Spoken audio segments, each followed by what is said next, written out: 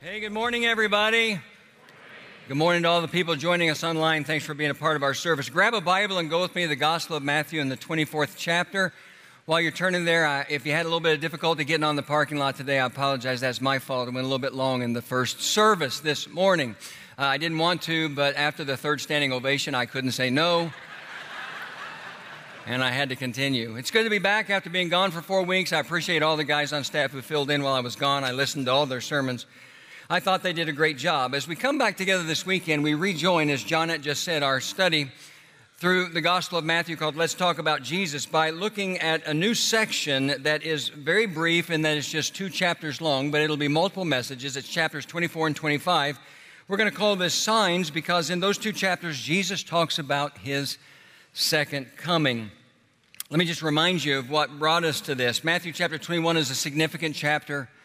Significant point in the Gospel of Matthew because we see the triumphal entry. So Jesus is entering Jerusalem for the final time, and he's just days away from his death on the cross. And he's very busy over the course of the next few days. We have the triumphal entry. He clears the temple. He runs out all those who are buying and selling. He curses a fig tree and then uses that fig tree to teach a spiritual truth to his disciples. He is teaching in the temple. The religious leaders confront him. They demand to know where he gets the authority to do the things rather that he does. And he looks at them and he shares 3 very powerful parables about judgment that are aimed directly at them. And so he's turning the tables on them. They're coming to confront him, and he confronts them about judgment and about their sinfulness in a very powerful way. And then he turns, and this is Matthew chapter 23, to all of the folks that are gathered there in the temple, and he unleashes his sharpest and his harshest words of criticism against the spiritual leaders, the religious leaders of the Jews. And he basically says, you're nothing more than a bunch of religious frauds. And then he leaves the temple. And that's where we pick up our text. And because we've got so much to cover, I'm just going to stop right there and ask you, if you've got your Bibles open, go ahead and stand with me for the reading of the scripture this morning. It's Matthew chapter 24, verses 1 through 14. You follow along as I read. Jesus left the temple and was walking away when his disciples came up to him to call his attention to its buildings, the buildings of the temple. Do you see all these things, he asked? I tell you the truth, not one stone here will be left on another. Everyone will be thrown down. And as Jesus was sitting on the Mount of Olives, the disciples came to him privately. Tell us, they said, when will this happen? And what will be the sign of your coming and of the end of the age? Jesus answered, watch out that no one deceives you, for many will come in my name, claiming I am the Christ, and will deceive many. You will hear of wars and rumors of wars, but see to it that you are not alarmed. Such things must happen, but the end is still to come. Nation will rise against nation, and kingdom against kingdom. There will be famines and earthquakes in various places. All these are the beginning of birth pains.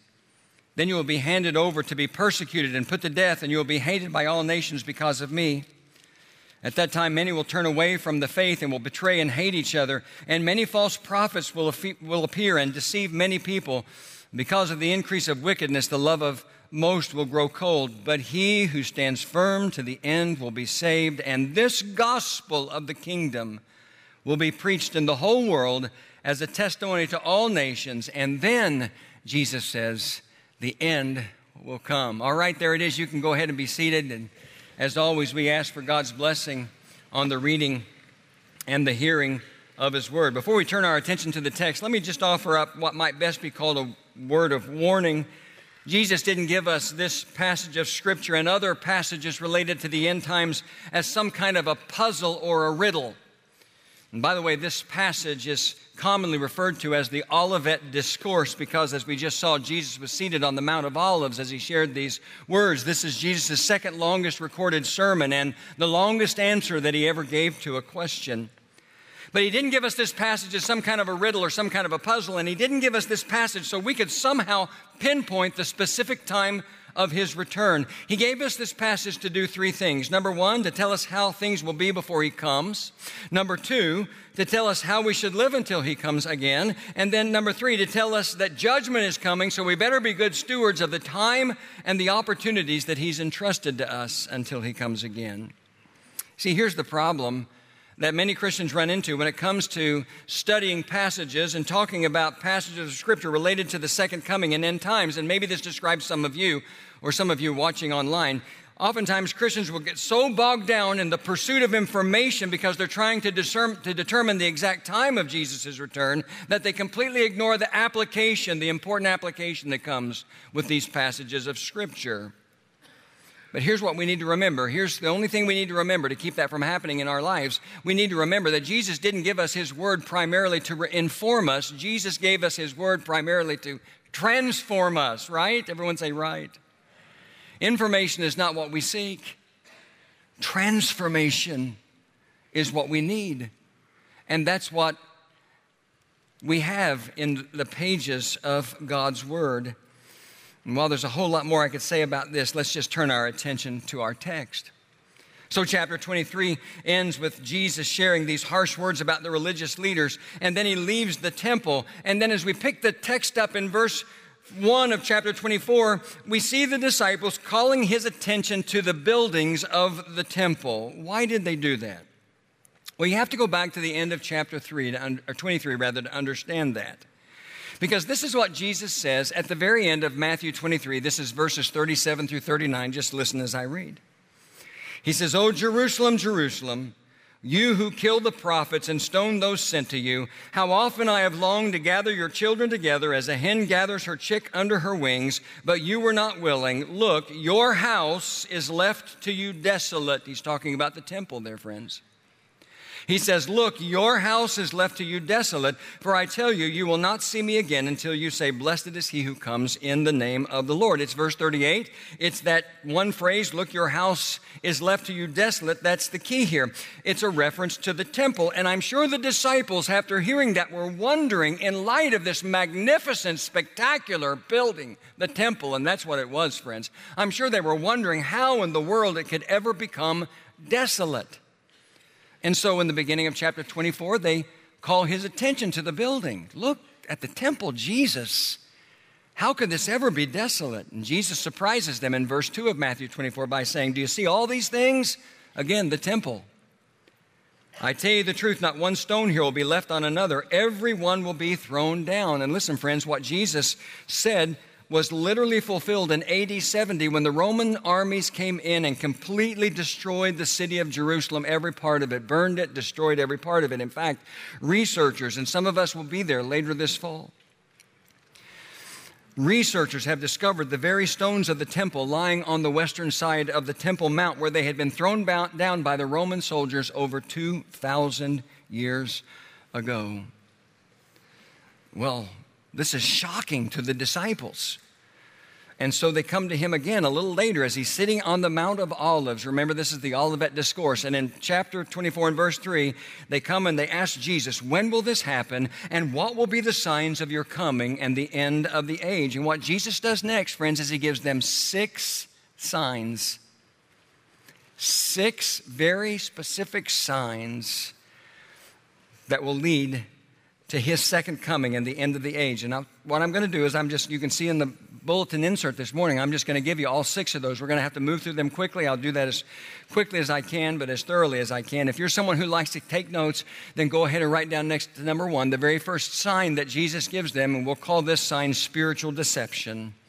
These signs, by the way, are found in verses 4 through 14. Look back at verses 4 and 5. Jesus answered, "Watch out that no one deceives you, for many will come in my name, claiming I am the Christ, and will deceive many." And so Jesus, who had just called the religious leaders a bunch of religious frauds, tells us that one of the signs of His coming will be a growing number of religious frauds. And as a result, spiritual deception will be on the rise because spiritual gullibility among people like you and me will be on the rise as well.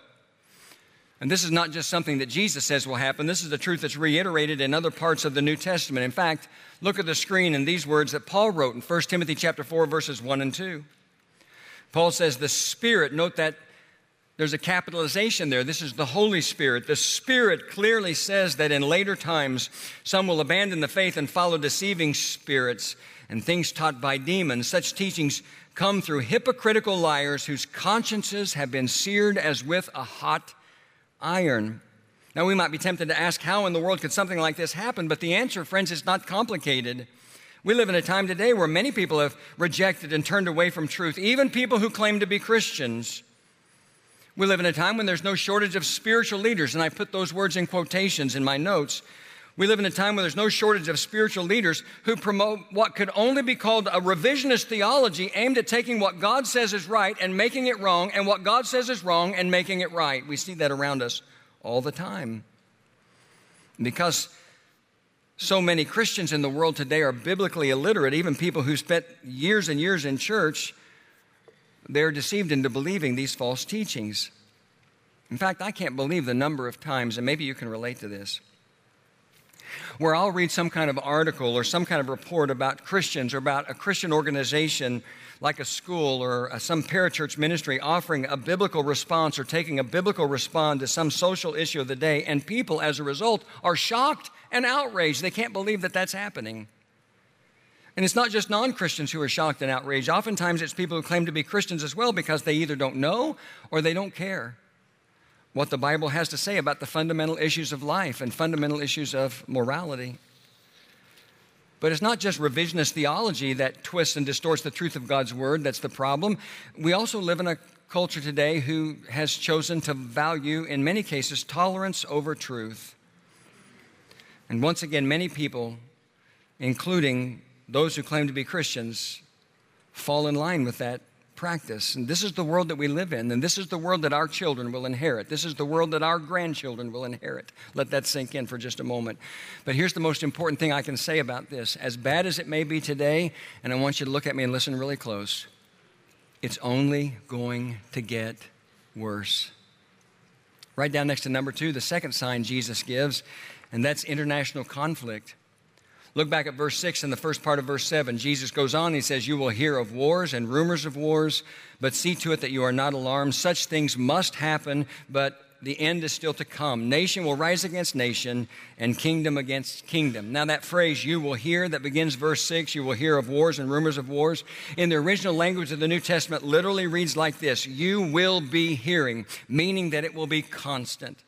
Jesus is saying you will be constantly and continually hearing about wars and rumors of wars. He's describing an age of unending commotion and unending upheaval, which in many ways, many people can say describes the reality of the modern day world we live in today. Wars and rumors of wars all around us. I mean, what comes to your mind when I name places like this? Rwanda and Cambodia and Chechnya and Serbia and Kosovo and Lebanon and Iraq and Kashmir and Northern Ireland and Somalia and Haiti and Kuwait and Afghanistan and Pakistan and who knows how many other Middle Eastern countries. What comes to your mind when you hear the names of those countries? Let me ask you an honest and sincere question, and you give an honest and sincere answer in your heart. Have you ever noticed that the level of conflict and the level of violence in and around our world has grown to be so great that when you hear about it or you read about it, it doesn't even move you any longer because it's just a matter of fact? It's just an everyday reality of life. I just did some cursory research on the reality of conflict in the world today, and this is what I found. Over 108 million people were killed in wars throughout the 20th century alone. In 2017, over 68.5 million people were displaced from their homes as a result of war, particularly in the Democratic Republic of the Congo and in Myanmar and Syria. Many of those people from Myanmar live here in South Indianapolis. They're our Chin brothers and sisters. We have a Chin church that's going to hold a worship service upstairs in the chapel in just a couple of hours.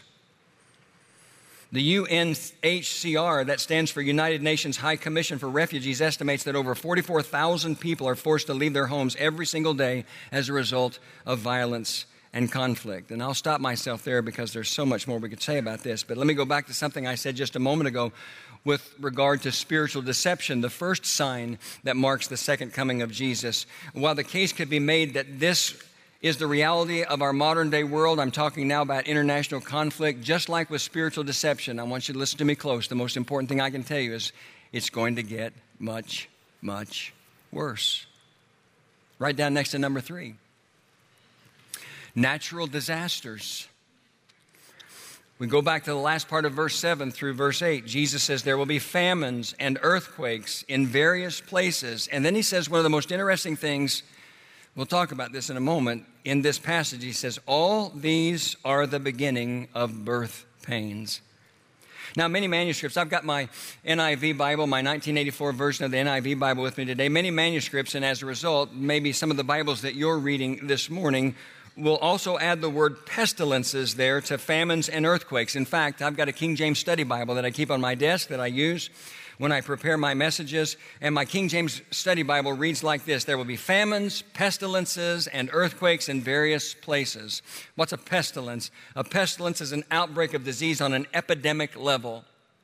Now, here's the deal. I think we would all agree on this. Famines and earthquakes and outbreaks of these diseases have been with us from the beginning of time. You can read about these things all the way back in the pages of the Old Testament.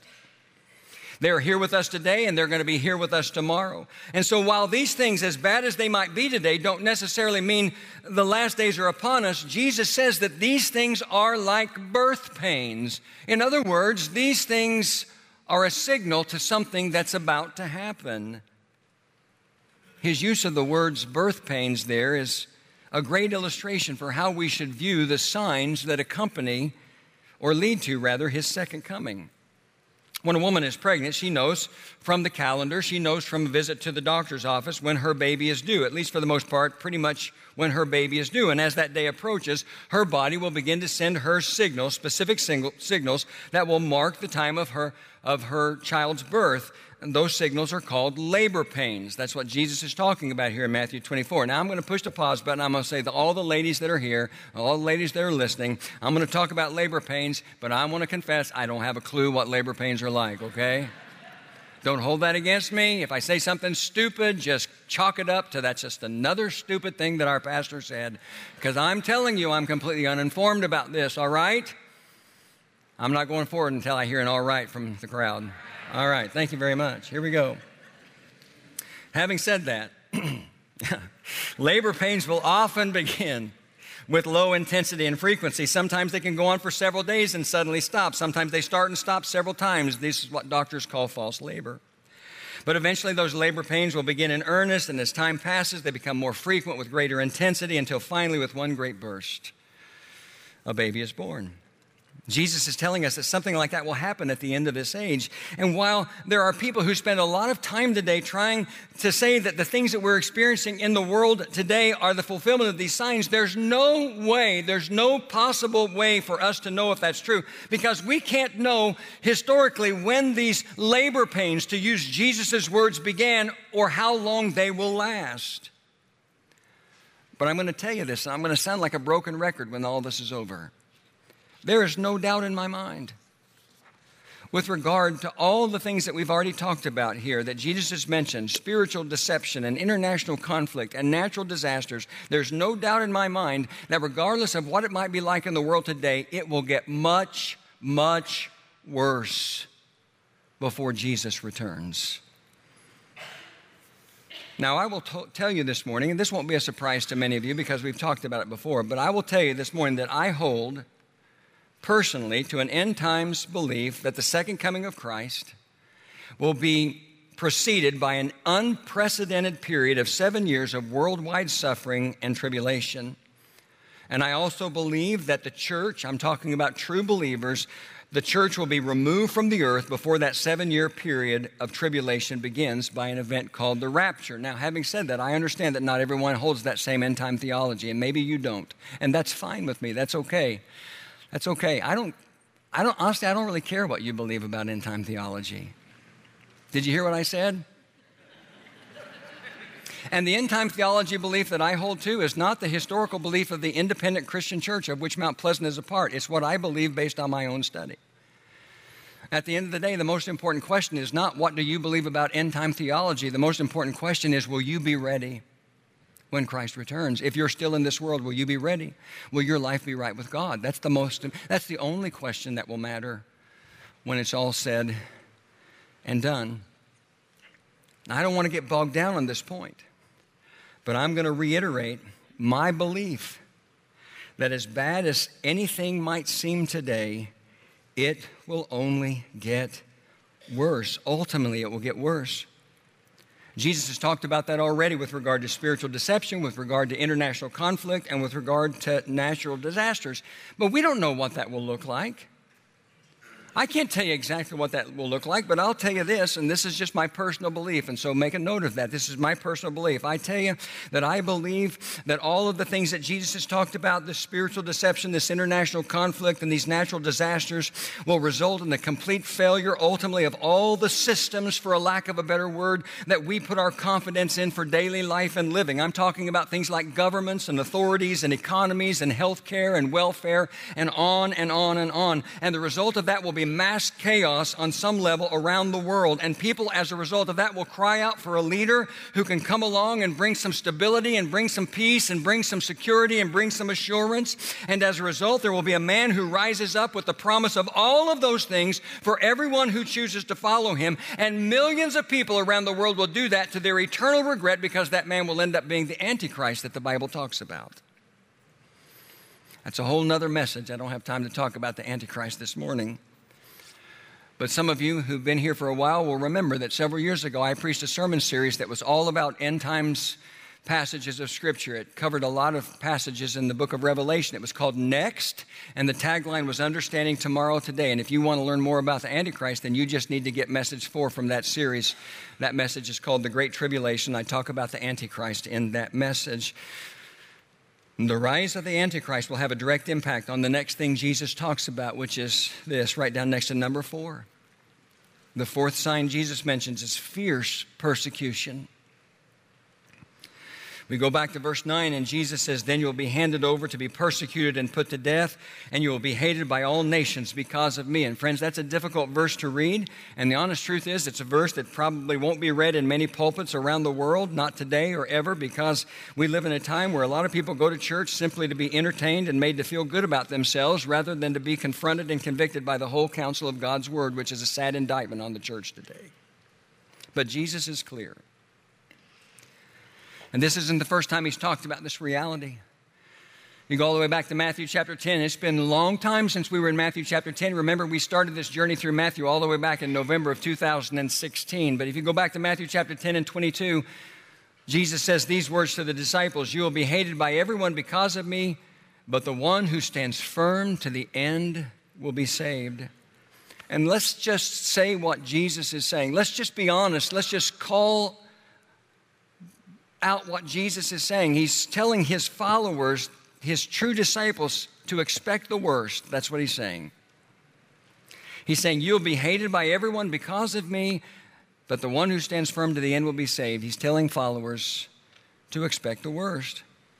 And we're seeing more and more of this reality in America today, even though the truth is we've been shielded from this kind of persecution for a long time, while Christians, our brothers and sisters in places like China and India and Pakistan and Syria and Myanmar and so many other places have faced brutal persecution as a result of their faith for a long, long time. How many times has Brother Ajay Law stood in this pulpit and told us horrific stories about the way our brothers and sisters in India have been murdered and raped and tortured because of their faith? Over and over again. But I feel compelled to repeat once again what I've already said multiple times.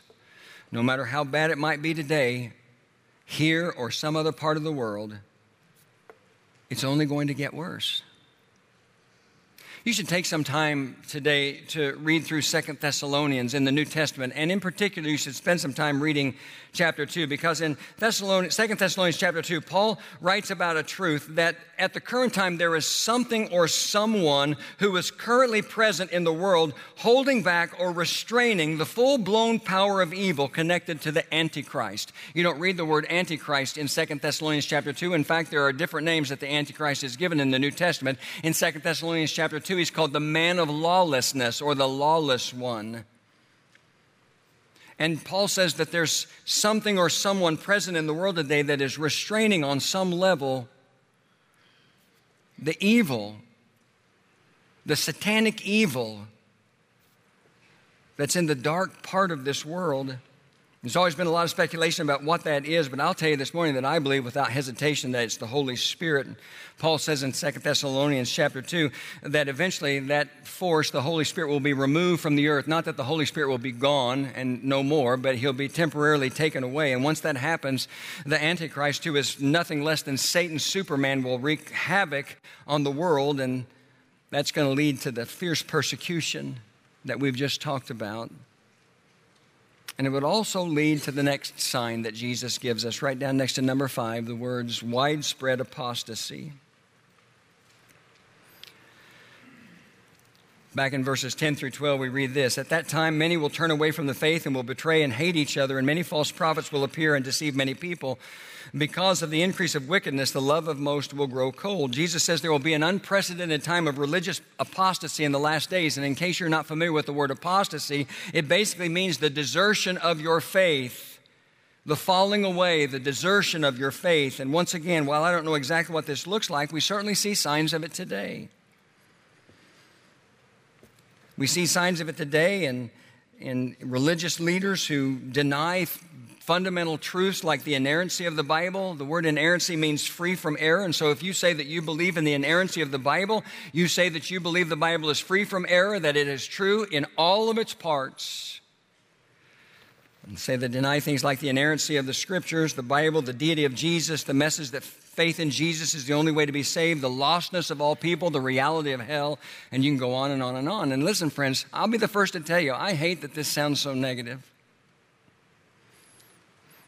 This is really not what I wanted to do on my first weekend back from break. I'd much rather like to stand up here and preach a message: God is good, you're good, I'm good, we're all good, it's all good, let's go home. But this is the truth of what Jesus has to say. And there's no shortage of churches today who've turned away from any effort to teach the truth of God's word so that they can give people a message that's more palatable. But what's the help in that from the perspective of eternity? This is something Paul warned about. 2 Timothy chapter 4 and verse 3, he says, "For the time will come when people will not put up with sound doctrine. Instead, to suit their own desires, they will gather around them a great number of teachers to say what their itching ears want to hear." And you know what's the really frightening part about that to me?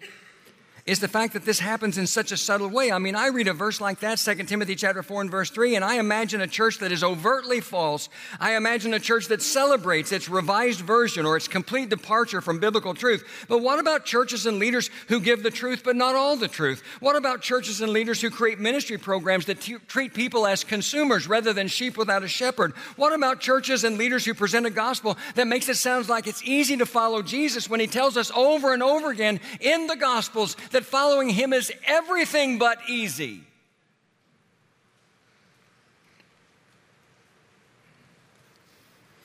Just before those words that we just read a moment ago in 2 Timothy chapter 4 and verse 3, where he talked about people gathering around them, speakers and teachers and preachers who speak what their itching ears want to hear. This is what Paul said to Timothy. This is verse 2. "Preach the word, be prepared in season and out of season, correct, rebuke, and encourage with great patience and careful instruction." Careful instruction. But once again, as bad as this may be in the world today, it's just going to get worse. And then there's one final sign that Jesus gives us, and I'm so thankful to get to point number 6. Write these words down: worldwide evangelism.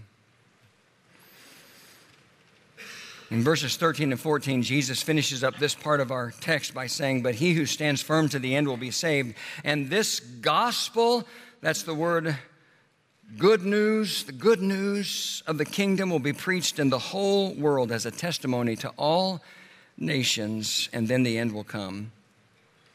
Seems odd in light of all of the negative things that we've just talked about, but what Jesus has said here just makes sense, because this has always been God's plan. Because of the magnificent grace of God, his plan has always been to try to make it possible for all men everywhere to be saved, no matter what circumstances may be surrounding them, because of the magnificent grace of God.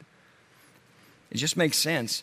In fact, in my study, I came across someone who laid out a biblical foundation for this reality like this. I'm going to put it on the screen, and hopefully you'll be able to follow it. First of all, six different steps that support this truth, that God's desire ultimately, no matter what's happening in the world, is for his grace to give people the opportunity to be saved. Number one, it's God's desire to bless all nations through Abraham. Now, you have to kind of understand the Bible to know this truth, but if you're a student of the Bible, you know back in the book of Genesis in chapter 12, God called a man named Abraham to be the father of the nation of Israel. This was God's first step in creating the nation of Israel, the nation of the Jews, the nation or the line of people through which Jesus came. And one of the things that God told Abraham when he called him is he said this, all peoples on earth will be blessed through you. When he called him, ultimately, all peoples on earth will be blessed through you. Number two, the church of Jesus is the spiritual seed of Abraham. So I'm not Jewish, you're not Jewish. Maybe someone here is, but for the most part, we're not Jewish. That means we're what the Bible calls Gentiles. But yet, Paul writes in Galatians chapter 3 and verse 29, if you belong to Christ, if you're a Christian, then you are Abraham's seed and heirs according to the promise. The promise that all peoples on earth will be blessed through you. Point number 3, Jesus has commissioned us to take the gospel message to all nations. Eventually, we are going to get to Matthew chapter 28, the last chapter, maybe, hopefully, prayerfully. We're going to get to the end. And in verses 19 and 20, we're going to see Jesus say, all authority on heaven and earth has been given to me. Go and make disciples of all nations, baptizing them in the name of the Father, the Son, and the Holy Spirit, teaching them to observe everything that I've commanded you. And surely I am with you always to the very end of the age. And so that was his commission and command to the disciples and to us, is to take the gospel message all around the world. Number 4, in 2 Peter chapter 3, verses 8 through 10, we're told specifically that the second coming of Jesus Christ may seem to be delayed today, but the reason why it seems to be delayed is because God's desire is for all men everywhere to come to repentance. God doesn't want to see people in eternal separation from him, and so his patience is seen day after day after day. Number 5, the gospel must be preached to all nations, and then the end will come. We just read that in Matthew chapter 24, verse 14. And then number 6, Revelation chapter 7, verses 9 through 14 tells us that in the last days, a multitude of people from every nation will come to Christ. Now, does this mean that every single person must hear the gospel message before Jesus returns? No. Does this mean that the entire world must become Christian before Jesus returns? No. It means the gospel must be preached in every nation before Jesus returns. And so, before Jesus returns, we're going to see an increase in worldwide evangelism. And honestly, that's something that we're seeing in the world today. Do you know that according to the Joshua Project, there are more than 7,000 unreached people groups in the world today, representing over 3 billion people. And here's how you define an unreached people group. An unreached people group is defined as a group where there is no indigenous community of believers or Christians able to evangelize them as a whole. Now, I'm just reminded of how blessed I am to be a part of this church when I read about that, because remember, I've told you before, I told you at the beginning of the year that Mount Pleasant Christian Church, because of your generosity, think about this when the offering bags are passed. Mount Pleasant Christian Church, because of your generosity, is fully funding the translation of the New Testament into the language of the single largest unreached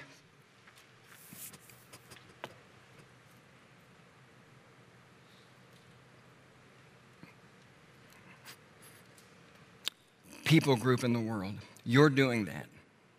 You're supporting that. When I ask the question, can a single church in central Indiana change the world? I'm not just trying to turn a clever phrase. I am not using hyperbole. I mean that as literally as possible. This church, with no other partner, is fully funding the translation of the New Testament into the language of the single largest unreached people group in the world. The gospel message of Jesus is spreading around the world, and this is just another sign that the second coming of Christ may not be far away, but I wish I had time to tell you that what's happening today, just like with all the other things that I said in the first 5 points, whatever is happening in the world today is nothing compared to what's going to happen in the future. The level of worldwide evangelism that's going to happen right before the return of Christ is going to be unbelievable. I wish we could talk about that from the perspective of the book of Revelation, but it just reminds us that the magnificent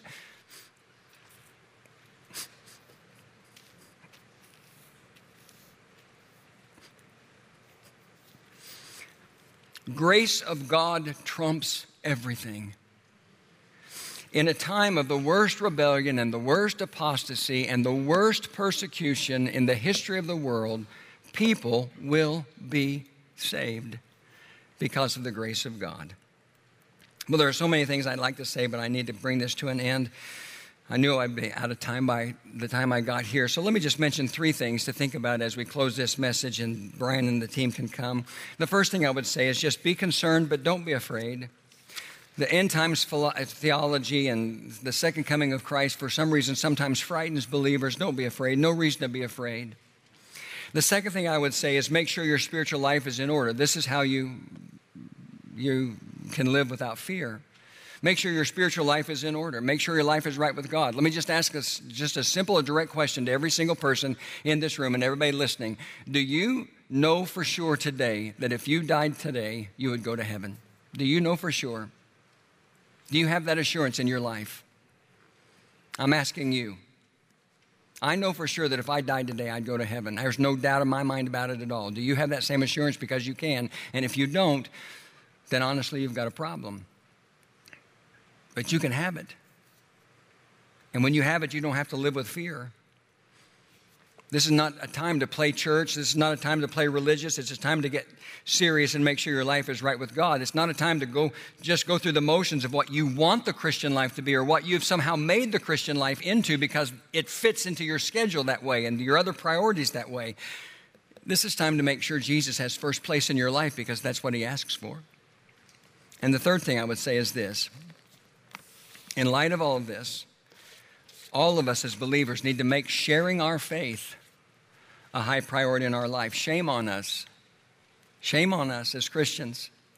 If we get so busy with ourselves and so inwardly focused as a church that we don't see and care about, our hearts don't beat for the lost people that surround us every single day.